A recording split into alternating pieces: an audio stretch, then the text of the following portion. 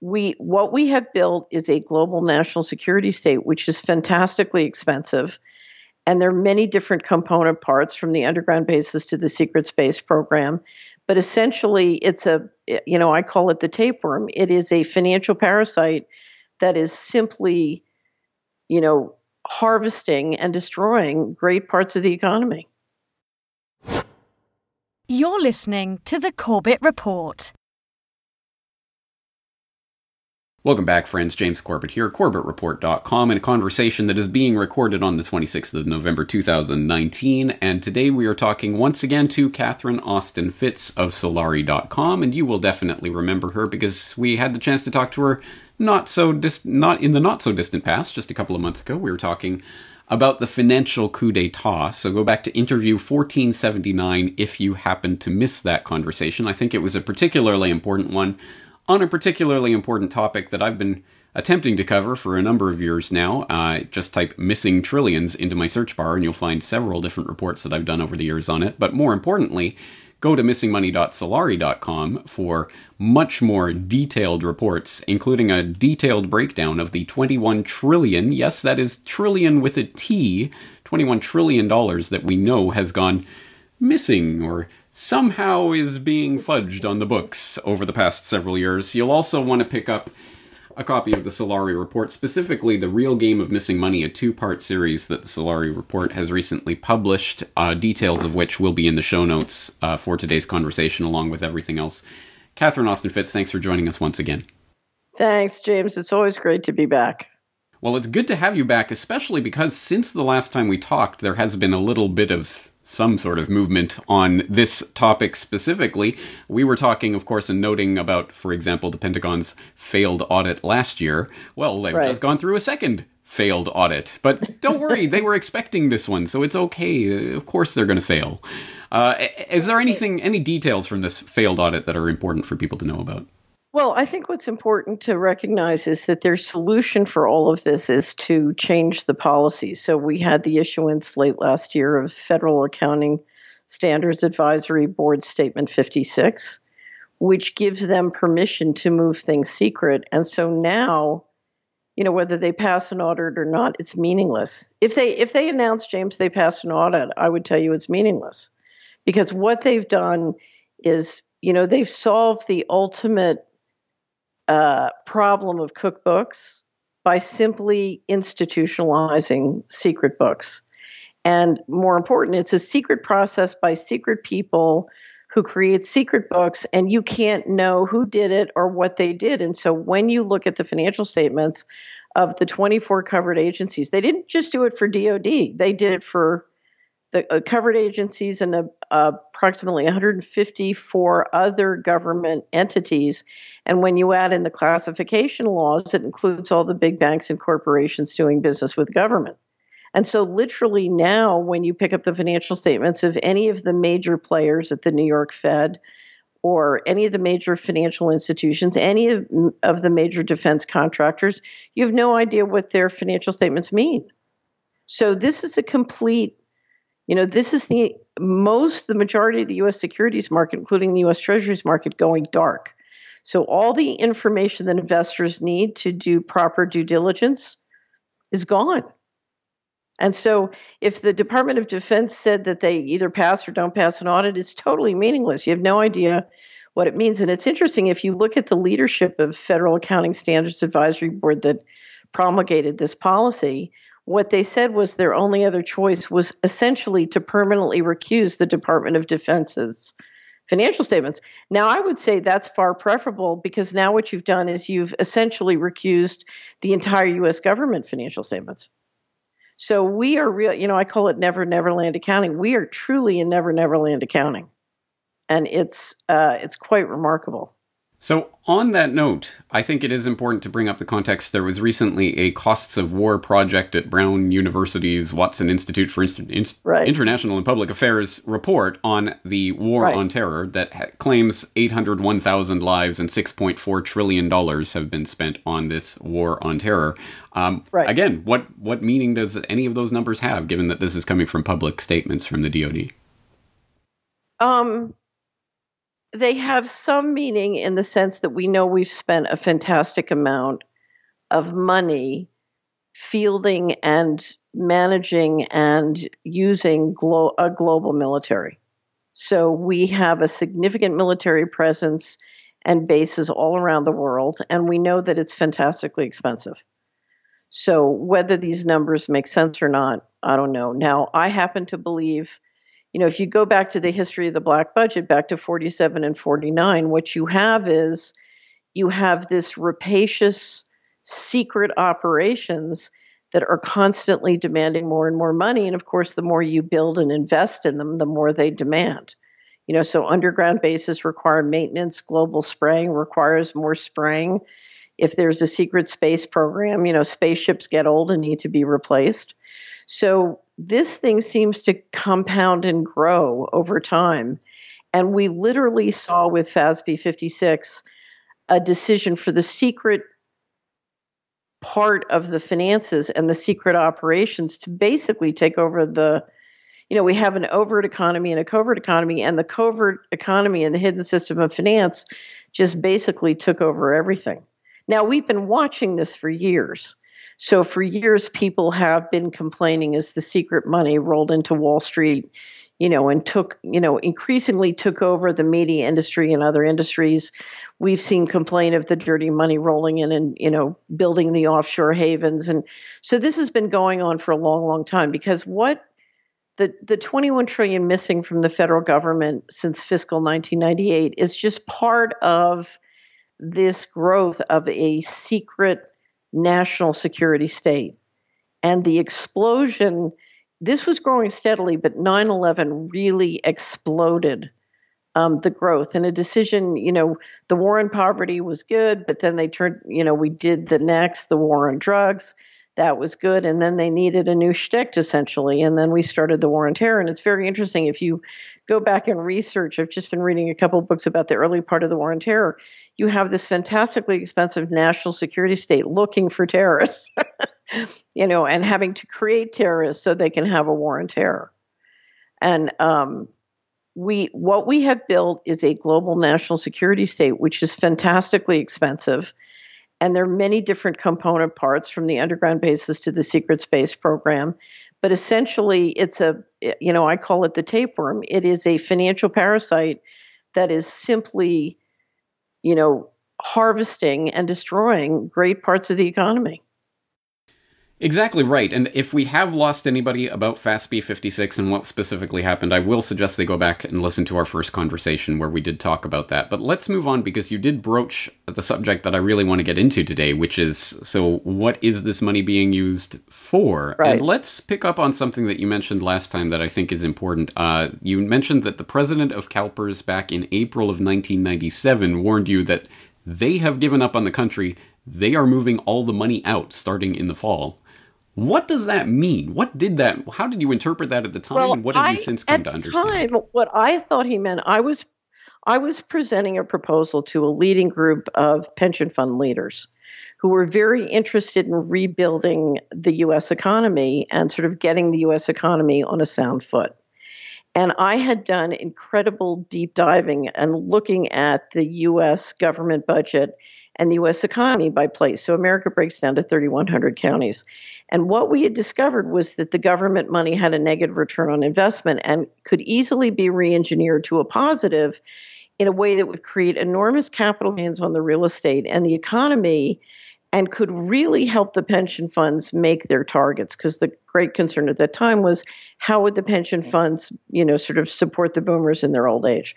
And so we had rolled out an entire presentation on this re-engineering of the government budget and doing it place by place in 3,100 counties in a way that would produce huge capital gains for the pension funds and take care of the boomer retirement, sort of rejuvenate, it was sort of a 1997 version of Make America Great Again in the face of globalization and what globalization was doing to employment. So the president of CalPERS, who was one of the members, froze, and he said, this was Alinsky's plan and they stopped him. And I said, well, what we're talking about is now we have technology that can radically increase learning metabolism in communities that can create enormous equity wealth. And he froze and he looked at me and he said, "You don't understand. It's too late. They've given up on the country. They're moving all the money out starting in the fall." He said, "You've got to get to Nick," meaning Nick Brady, who'd been the former Secretary of the Treasury, who'd been the chairman of Dillon Read, where I was a partner. He said, "You've got to get to Nick and tell them that it's not too late. It's not hopeless." And I thought he meant, James, that they had given up on investment in the country and they had given direction to all the pension funds to reallocate equity to investment in the emerging markets as part of globalization.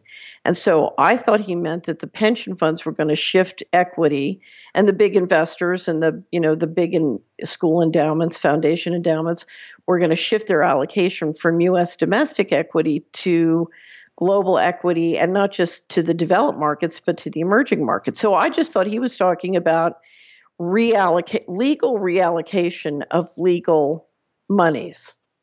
And then what happened was we discovered, when he said it's starting in the fall is the beginning of the federal fiscal 1998 year. When the fiscal 1998 year closed, what we discovered was fantastic amounts of money were going missing from HUD. Now, the reason I was focused on HUD is, having been a leader of the reform of HUD information systems technology and financial and legal arrangements, I knew that there was no reason for HUD's books to not be absolutely perfect. HUD had the resources, it had the laws, it had everything it needed to have perfect books. Why would fantastic amounts of money start to go missing? And at the time, I had a Senate staffer complain to me, the chief of staff to the senator who was in charge of the Appropriation Committee for HUD, that HUD was, quote, being run as a criminal enterprise. Now, what you need to understand is HUD is run essentially by the Treasury Department, the Department of Justice, the New York Fed member banks with JP Morgan Chase in the lead, and a group of big IT contractors at that time, Lockheed Martin, DynCorp was in there. And so you can't run HUD as a criminal enterprise unless they intentionally are organized to run it that way, which I later came to believe. So what we saw was not a movement of the overt equity out of the U.S. What we saw was a covert movement of massive amounts of money being pulled out of the United States to be reinvested. Your guess is as good as mine. I think some of it was reinvested in Asia, as he said it would be. But I think some of it really represents an explosion of the covert side of the national security state, and a real vision of, okay, we can run the planet on a unipolar model using the national security state and the war on terror as basically a way to assert control of all resources globally. You're looking at a command and control model for all resources, and that necessitated dramatic increases in movements of our military globally, which is exactly what happened.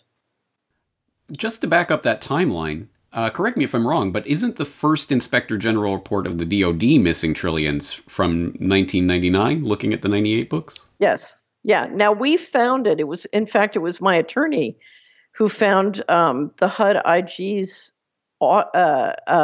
testimony on the 1998 year saying the money was missing and they'd given up trying to audit and were just going to quit.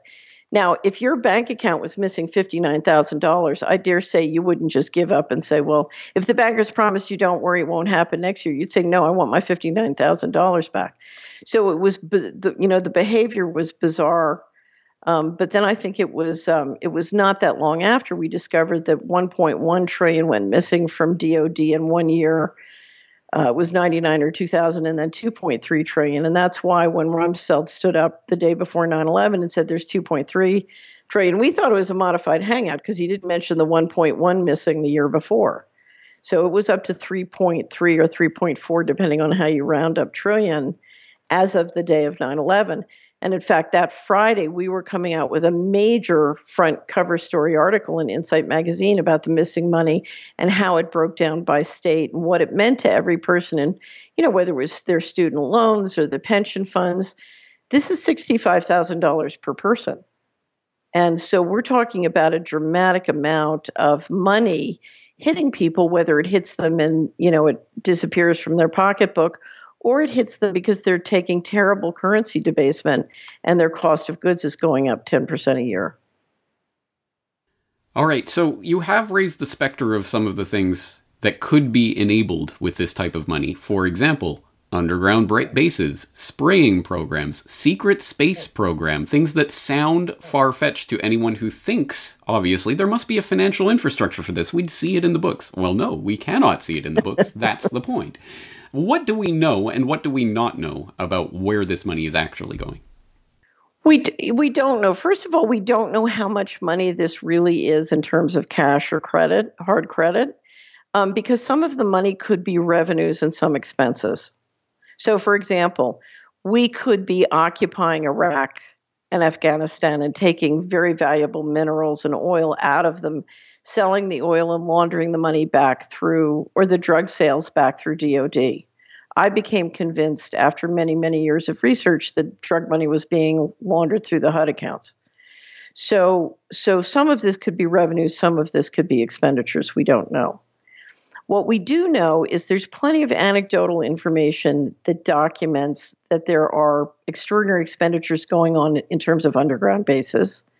Now, could that money be clawed through the black budget in the DOD budget? There's a process where money can be clawed out of different agencies and taken into a black budget and is not disclosed because it's a sort of secret budget. So could all those underground bases have been funded from the black budget? Yes, but they could also have been funded from this. When the Kennedy assassination happened, if you look at the rise and the percentage of space expenditures as a portion of the budget and the GDP, what happened is after that it started to fall. What I believe is, in fact, it continued. They just took it dark. And this, these various forms of disappearing or missing money was one of the ways they funded. So I happen to believe that there's tremendous expenditure spent on space that we don't see. If you look at globalization could happen, James, because we had the global satellite infrastructure necessary to ensure enforcement.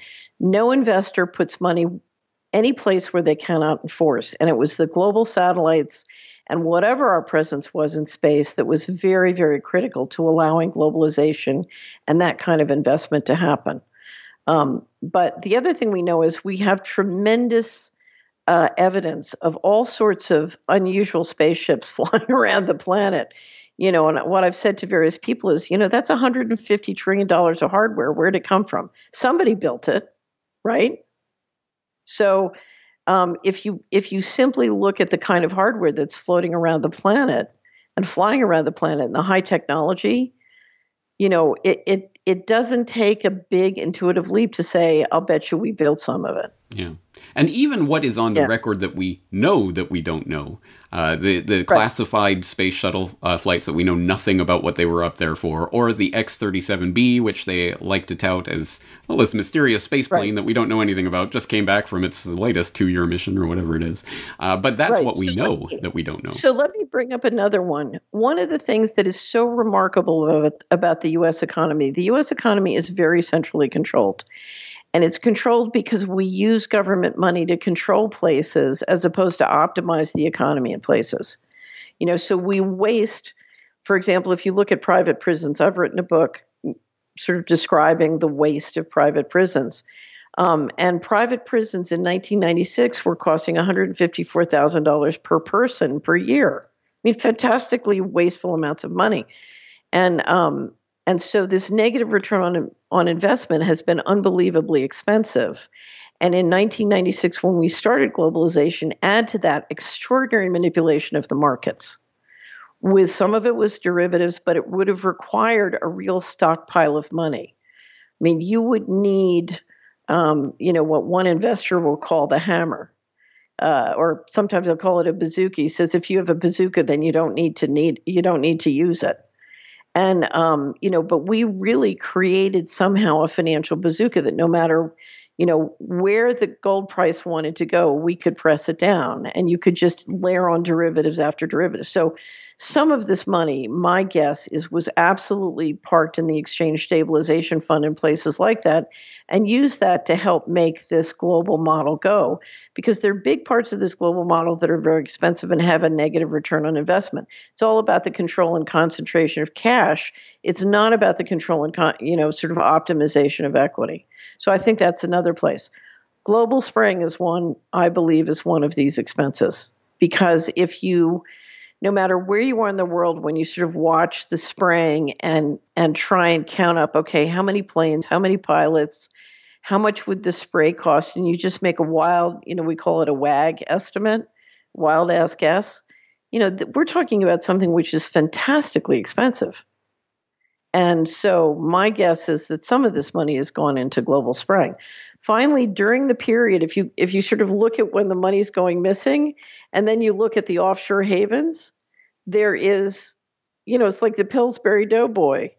This is leaving and this is rising, and it's almost so perfect. It's unbelievable. So I think a lot of cash has gotten stockpiled offshore in a whole variety of interests. Finally, one of the interesting or more interesting uses, and I can't say this is one of the biggest ones, underground bases and global spraying is pretty big. One of the things you see is all the different fraudsters and money networks seem to have a proclivity for investing in advanced research. So Madoff, some of the money that disappeared through Madoff went to MIT Brain Research. Some of the money that went through Epstein went to MIT Brain Research. And I happen to think that a lot of the political problems we're facing right now, the biggest one is mind control. And I think if you look at how much money has gone into manipulating human beings, manipulating their minds, accessing their minds, building the kind of NSA surveillance we know we have, you're trying to build a global mind that can be centrally controlled. And I think a fantastic amount of money has gone into that research. Absolutely. And that ties into the DARPA Brain Initiative and also serial scamsters like Elon Musk and his Neuralink and things like that. Yeah. I used to have a friend who was very knowledgeable about Musk and the people around him who kept saying, look, Musk is very, very dark. There's very serious occult things going on here. You have to, pay attention and not quote Musk. This was all to justify me not quoting Musk. And then when I watched the his Neuralink speech, that's a man on a leash. But it was one of the most bizarre speeches I've ever watched in my life. And I've seen a lot of bizarre speeches. Yeah. There are kind of jokes that go around on the internet that he's some sort of cyborg or something, but it really does make you wonder what exactly his brain is on.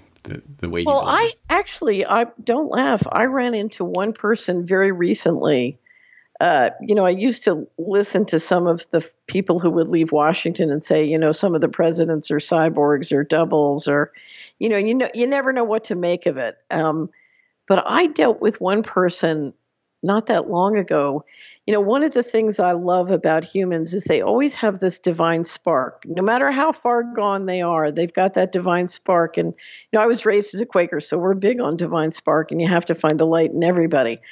I dealt with a person who had no spark, none. It was every time you talk to them, it was like, when the hourglass spins, they were waiting for their download from the AI and the neural network to tell them what to say next. And it was, it was the most bizarre experience, one of the most bizarre experiences of my life. And I said, oh no, could this really be possible?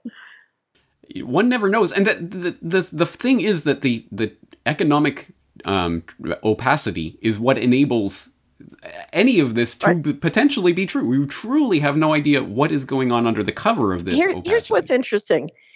There is a history. What we ought to do, we ought to get a group of us and do a history of secret money for secret operations and secret armies, starting in 47 to 49, or we can even go back from, to 1913 in the creation of the Federal Reserve, because it's the fiat currency and the ability to use that fiat currency globally that makes this all go. So it goes back to the Federal Reserve, and we go back, and if you look, there are thousands of people who fought and died to try and stop the secret money for secret operations and secret armies. And that's what it is. It's just secret money, secret operations, secret armies. Forrestal got killed for that reason. McCarthy got killed for that reason. Kennedy got killed for that reason. The people who died in 9/11 got killed for the reason. All the people who were destroyed on the drug narcotics trafficking into their communities, same thing. It's the same story for, almost a century. And yet somehow we never look at it as one continuous story. And that's what it is. That's exactly right. That's something that really occurred to me when I was putting together my Century of Enslavement documentary, is that essentially the history of America has been the history against the central bankers or people who want to create that institution. And when you see Right. the struggle in that light, a lot of the history actually makes sense in a very different Right. way. So I agree Right. completely. And what's remarkable is if you look at the system of secret money for secret operations and secret armies, if you look at who runs it and who controls it, it's a remarkably few group of people. And that's why I've always thought, why are we letting a remarkably small group of people do this? Now, I believe that one of the sticking points that has given them their power is you have, in 47 and 49, when they assassinated Forrestal, I think you had a group of people who really believed that the general population couldn't handle the truth. Whether I don't necessarily agree with that, I think they can, but I think they really believe that they were sincere. And then once you build up an infrastructure that is financially addicted to secrecy, which is the most powerful financial addiction in the world, James, once you build up something, the legal liability of trying to reverse it, could be catastrophic. And you have a cycle of disrespect between the general population and the leadership. And the leadership don't trust the general population to do sort of an adult transition. And so we have this cycle of disrespect on top of it, and it puts us in a real pickle. And meantime, the whatever you want to call it, the secret operations and secret armies just get hungrier and hungrier and hungrier. Absolutely. We can see how that makes sense in an institutional sense. But it raises the question. You're an investigator, and one of the things I love about the work you do at Solari is that you're very fact and detail oriented, and you're able to draw out the meaning of information as it lies. So the question then becomes, given that generally, if we are looking for the real basis of an operation, how it works, how it's functioning, we follow the money. The money Right. speaks the tale. Right. We can't do that in this case. So how do Right. we start to get a handle on these secret programs? Well, it's interesting. I think, nobody is as smart as all of us, is what one pundit said. And I think what we have to do is we have to start with the unanswered questions. What are the important questions and what are unanswered? And then what is the information, even whether it's anecdotal or intuitive, that we can gather together that will start to inform those questions? And if you just keep asking those questions and collecting information, the group intelligence starts to kick in and go to work because, and part of it is learning how to connect, the sort of what we do know about what's going on with what we see in our neighborhoods. So one of the reasons I was launching software called Community Wizard that would allow you to look at the federal budget in your community is that you would start to notice, so when I was Assistant Secretary of Housing, I would get a download of where all the foreclosures were. And then you'd go to that block in Dallas and it said you have 10 foreclosures and there'd be an empty lot, connect the dots. So I think part of it is learning how to bring it down into my day-to-day life and seeing it in my day-to-day life and taking the actions that can either protect me from it in my day-to-day life or help me sort of navigate it. Because, sometimes when you bump into this in your day-to-day life, you just need to, move away. Sometimes, you're in the middle of a meeting and realize, the people I'm meeting with are not on the up and up, and you just have to navigate your way through. Yeah. And on that note, it is important to bring this back to something that we can actually do about this rather than just, it's fun to speculate about where this is going and what have you, but you're doing something very important. over at Solari that I hope people have seen. It's called the My 21 2020 campaign.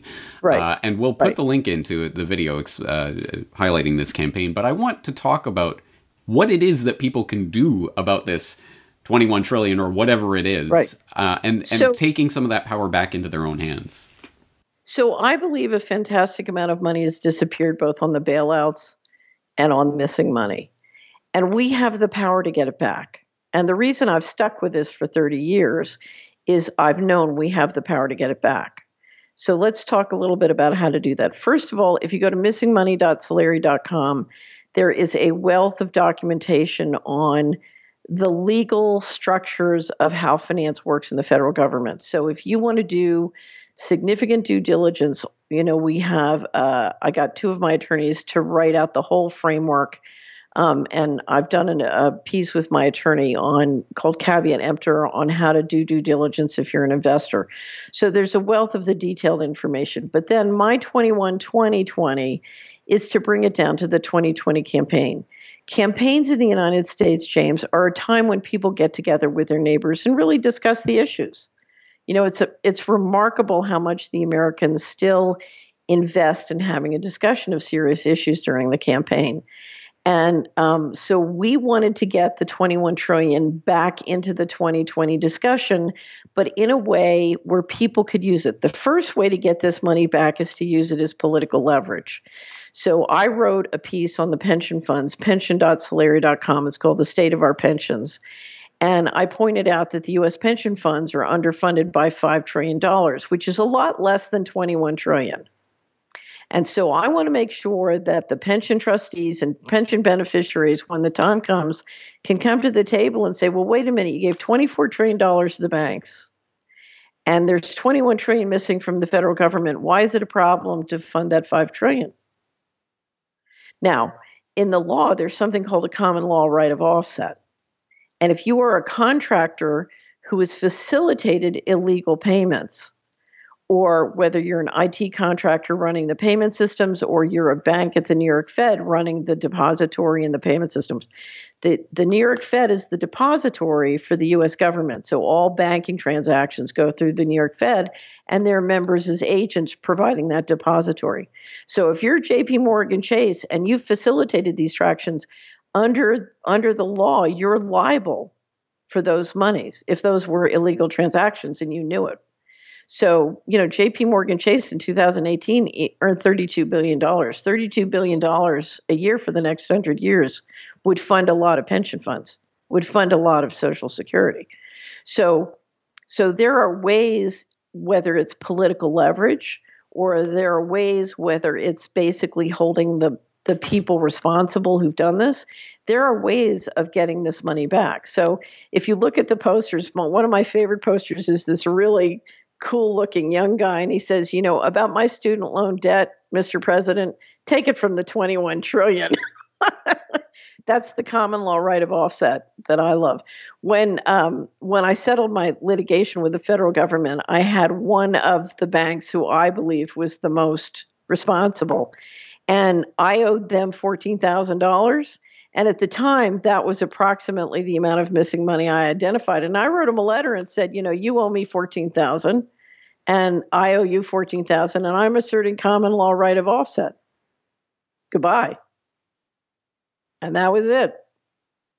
It's an incredible and powerful idea, and it's one that needs to be popularly understood and adopted for it to have that kind of resonance, which is why I'm totally on board with hijacking the selection circus of 2020 and all of the craziness that will go around that to an issue that actually matters. Can you imagine if we got a real issue with real substance on the table? So let me describe. 21 trillion is $65,000 per person. And I don't care what your issue is, whether it's student loan debt, whether it's pension fund, whether it's healthcare, $65,000 per person. So for a family of four, we're talking about $250,000. That solves many, if not most, practical problems. So this is real money, and if we apply it as a real money strategically to the things that government is supposed to be doing, but they're not doing because that money disappeared someplace else, then we're talking about having a real conversation. And that's why, it was really irritating when people started to talk about reparations. I said, what about reparations for everybody? Let's do some real accounting. The money is there. Let's do it some. Is there. Yeah, exactly. All right. I very much appreciate that, but I actually wanted to leave today's conversation on a different note, because of course all of this takes place within the context of society generally and what's happening with the general mindset. And I wanted to point at something from your 2018 wrap-up, where you wrote about 2019, get ready, get ready, get ready. And you said, as we debate our sovereign rights and freedoms, we are experiencing an unprecedented effort to assert central control, often by covert means, and to brainwash and mind control the general population into financing and supporting the forces acting against us. As we finance this invasion, secrecy, corruption, and organized crime continue to grow. At the same time, our culture continues to be debased. So you laid out 4 scenarios for 2019 based on 2 variables, humanity and transparency. Explain to people a little bit about that and what you think. Right. So I think the most important issue before every one of us is, are we going to be part of a society which is human, or are we going in a society that's lawful, or are we going to be part of a society where inhumane practices prevail? And if you look at what some people call transhumanism, what we've now started at Celerio to call subhumanism, I think we're talking about central control, applying technologies in ways which are indeed slavery. I think they are subhuman and unacceptable. And as a society, what's important is not money. What is important is, are we going to be a human society? Are we going to be individual beings who are sovereign under divine authority? Or are we basically going to be natural resources like oil deposits? I think that's the biggest question before us. And I think the most important every one of us has to do in our daily life is say, no, I refuse to participate in that, and I stand for a human society. So tell us about your scenarios that you're working on for 2020. So 2020, last year, the big issue was transparency or not, because so you make 4 quadrants. You have 2 variables. One is human versus inhuman. One is transparent versus dark. And one of the things I talked a lot about last year, I'll talk a lot about this year, is about how everything's going dark.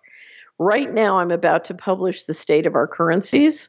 And one of the things I'm going to look at is the trajectory of the dollar. And so this time it's going to be human versus inhuman. Again, I think that's the most important issue. But then the question is, will the dollar hold for 2020, or will it go into a steep decline? Will it significantly lose market share in a way that's going to have a major impact throughout the developed world, not just America?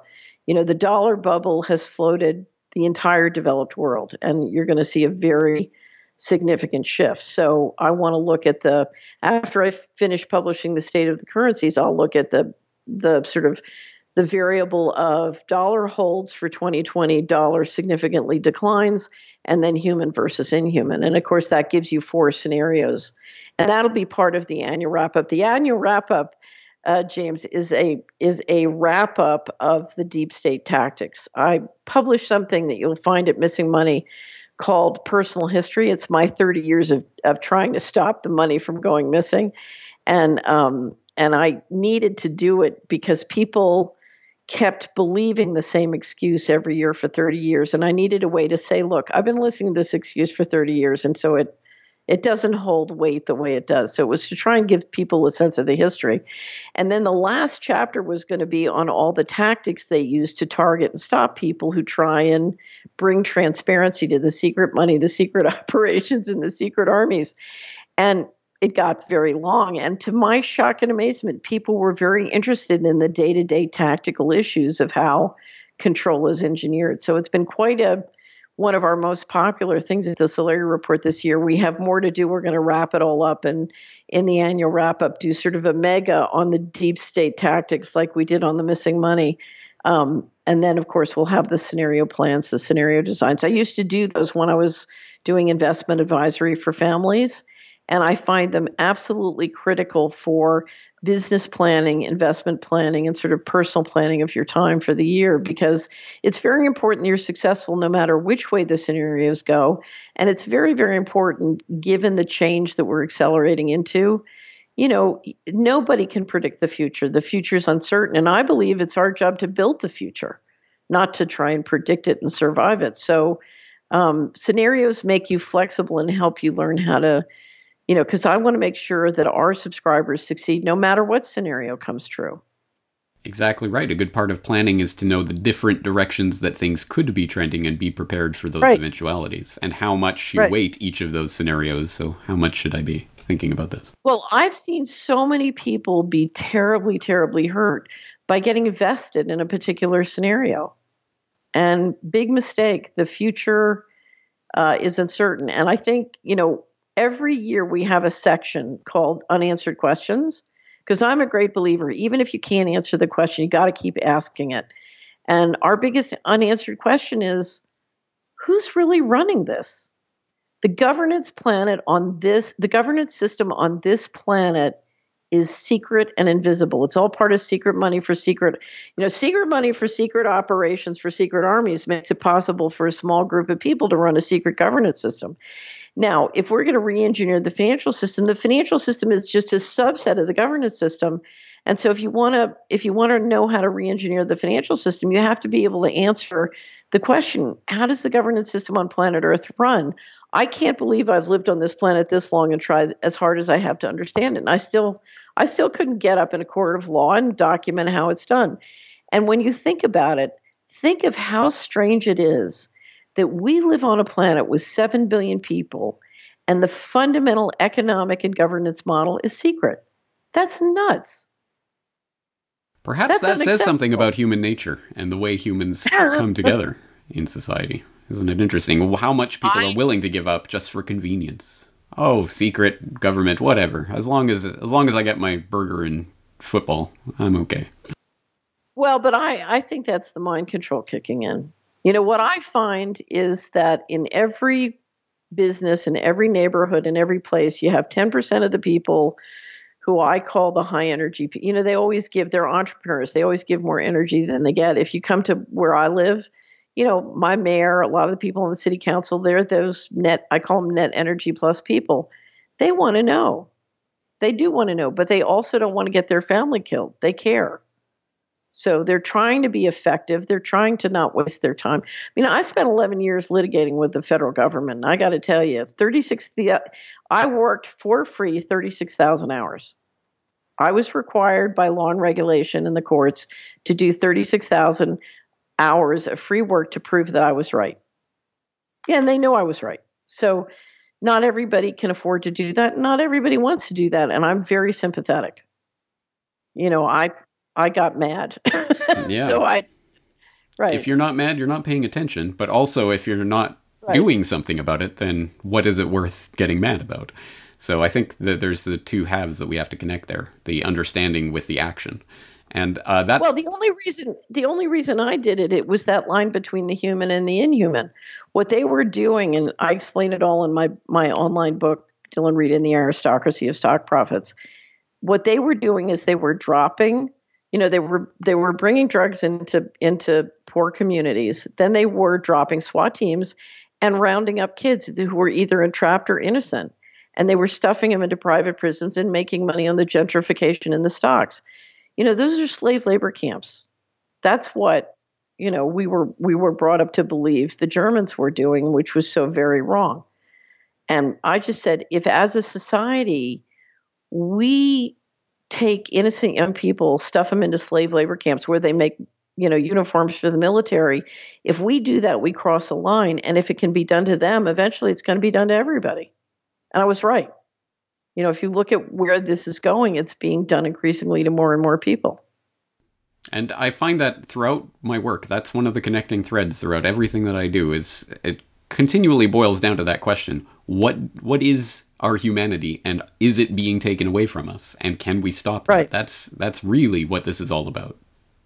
I did a very great interview with a Saker, which will take public this week. We interview him quarterly.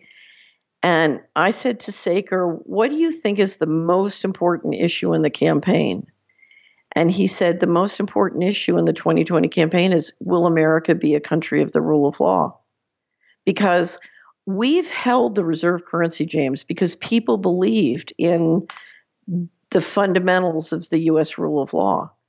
And now what's happening is that, whether it's through the sanctions being used with the dollar or sort of the politics being played with the dollar, the weaponization of the dollar, FASB 56, all the things we're talking about, unfortunately, the message the globe is getting is the U.S. is not a country where the rule of law prevails, and we better get our money and run. We need another plan. Yeah, but my research indicates that the pulling of the plug on the dollar is part of the long-term plan. Right. That wouldn't surprise me. Yeah. I mean, they're already starting to create the infrastructure for what comes next, and what comes next is just a further centralization in further removed hands. Right. Well, imagine the centralized digital currencies you can build with $50 trillion.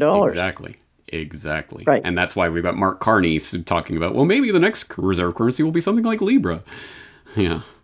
I see so clearly where this is trending, and it's not good unless we get in front of that.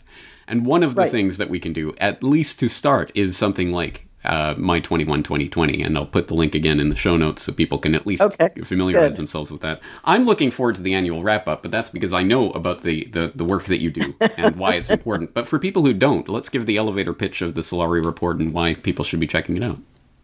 Okay, so we do a weekly interview, and I do a weekly commentary, Money and Markets.